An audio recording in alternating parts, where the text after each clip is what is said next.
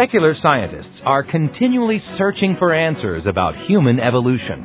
Although they haven't found the information they're looking for, that doesn't mean their questions can't be answered. Stay tuned. Today, there may be many ethnic groups, but we all go back to Noah and his family. We all go back to Adam and Eve. This is Science, Scripture, and Salvation, a Creation Radio Journal.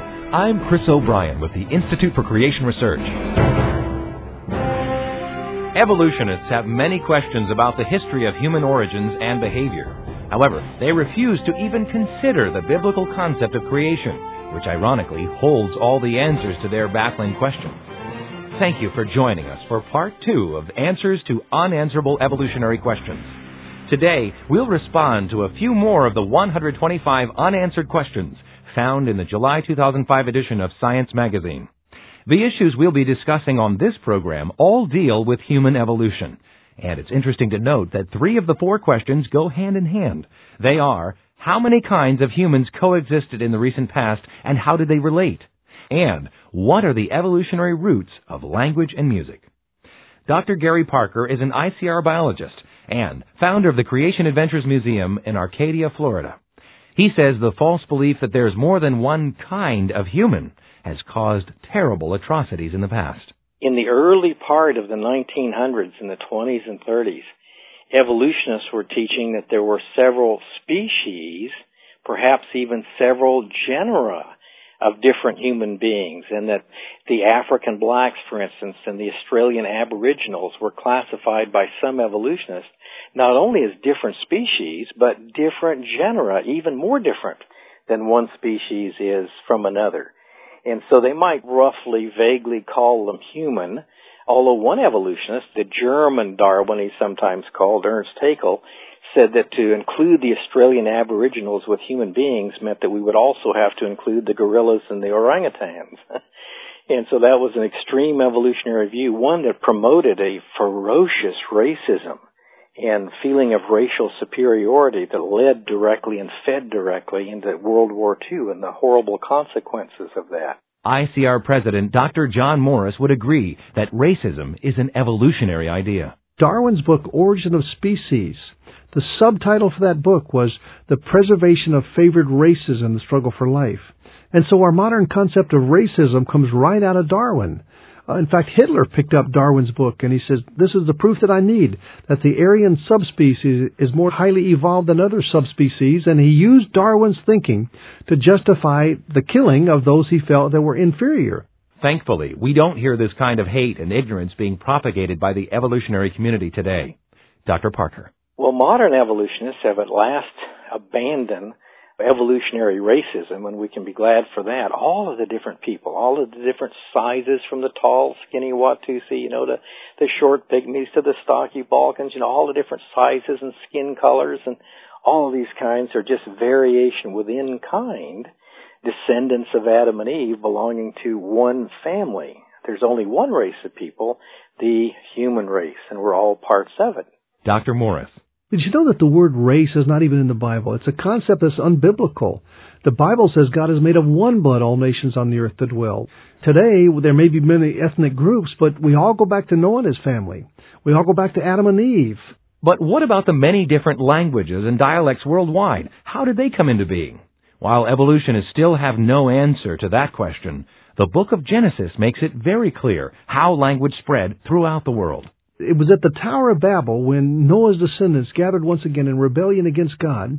And God says as long as they're speaking one language, there's nothing that can be beyond them. And so he confuses their languages, separates them into various language groups, and then sends them out from Babel. He had told them at the flood to scatter and fill the earth. They had rebelled against that, gathered at Babel, but he forced them out now by confusing their languages. So, because groups divided into their own languages, nationalities were formed. That was your choices for marriages in that group that could talk to you. And so this smaller breeding population began to acquire tribal characteristics. We know from genetics that this can happen in just a few generations. And they can adapt. Natural selection does work. As a language group migrated to, say, up into Ice Age Europe or Equatorial Africa or wherever, they would have certain selective environmental pressures, and there would be a tendency to develop tribal characteristics. But no matter what nationality you happen to be, God created you. He created all of us in a wonderful way and loves us. In fact, He gave His only begotten Son so that we could have eternal life in heaven with Him. We're all part of the human race. We're all sinners. We all need a Savior, and Jesus Christ's death on the cross paid the penalty for individuals from every tongue and tribe and nation, and He will accept any who turn to Him for forgiveness and salvation. Standing around His throne for all eternity will be individuals from every tongue and tribe and nation, the Bible tells us. We've addressed unanswered evolutionary questions regarding human evolution, nationalities, and language. But where does music fit in? Dr. Morris says music did not evolve through animal noises, as some evolutionists believe, but rather God gave man both language and music as forms of communication. Music can communicate all sorts of emotions and information to the listener, but where did it come from? The animal noises, the animal barks and grunts, and even the birds chirping doesn't compare with what humans can do as they make music. I think this is part of being created in the image of God. This is a God-given gift to us. You know, we see in Genesis chapter 5 that man, even before the flood, was constructing musical instruments. It mentions both string instruments and wind instruments. You see, music has always been a part of the image of God. The last question we've taken from the 125 unanswerable questions in the July 2005 edition of Science magazine deals with our DNA. The question, what is all that junk doing in our genome, is answered by ICR molecular biologist Dr. Dan Criswell. I don't think there really is any junk in our genome.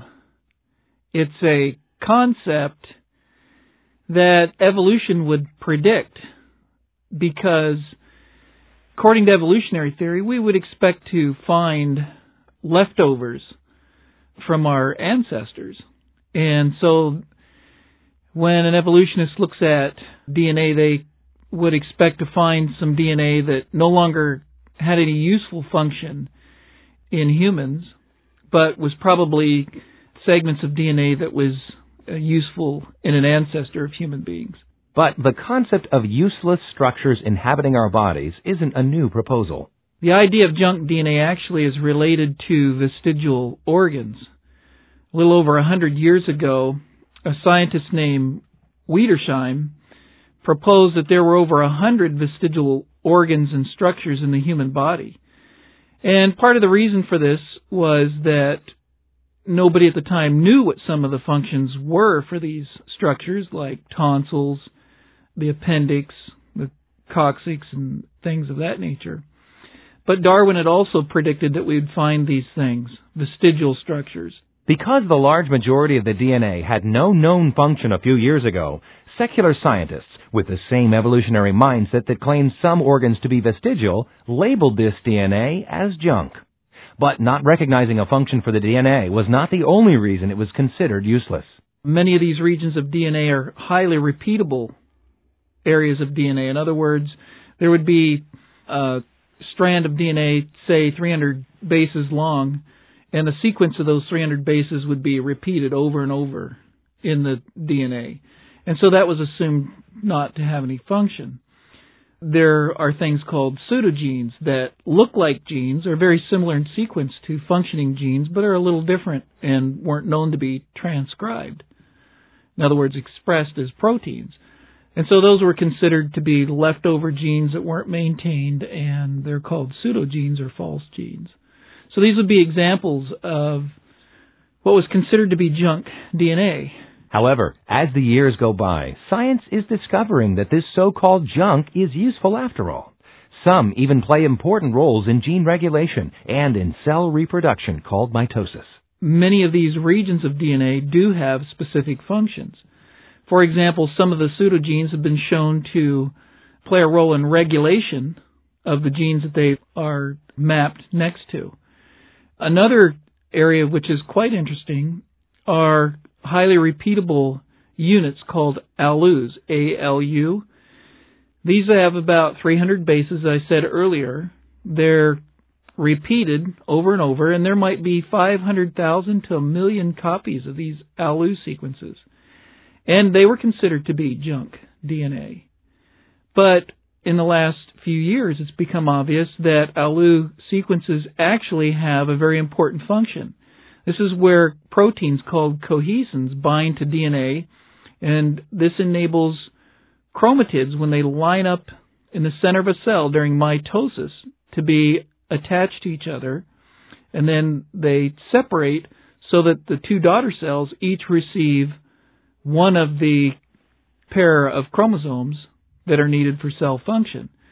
So it turns out that these ALU sequences, thought at one time to be junk DNA, are actually sequences that allow the chromatids to be held together during mitosis.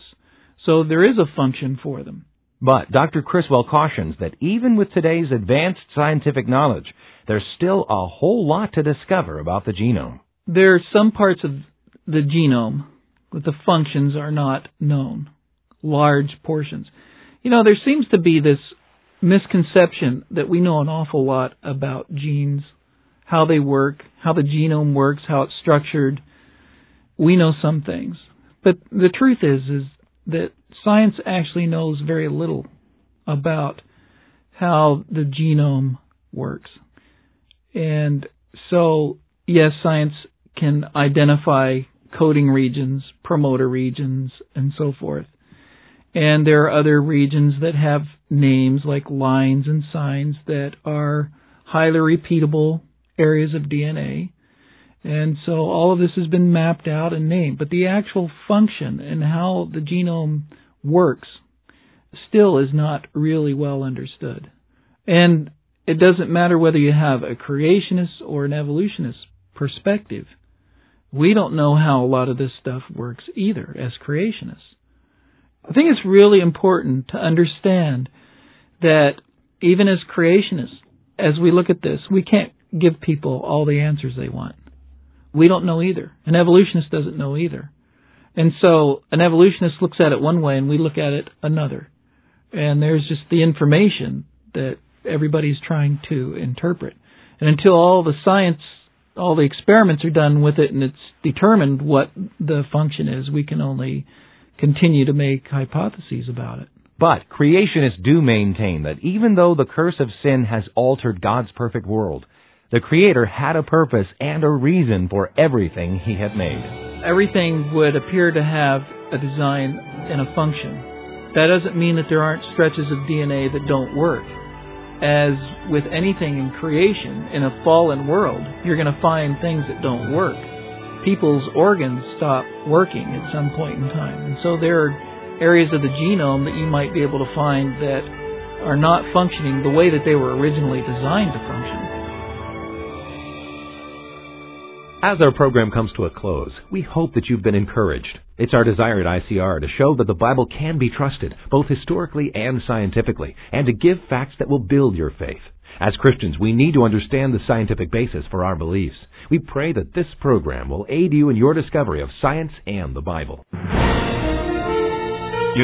Most people aren't aware that today there are thousands of scientists that are convinced of the truth of biblical creation and not evolution. Our non-denominational ministry aims to restore and strengthen the Genesis foundations of the Christian faith. If you've enjoyed today's edition of Science, Scripture, and Salvation, a Creation Radio Journal, why not visit us on the web to find out more about the work of ICR? The address is www.icr.org. Again, www.icr.org. Science, Scripture, and Salvation, a Creation Radio Journal, is a production of ICR. For the Institute for Creation Research, I'm Chris O'Brien. Thanks for tuning in.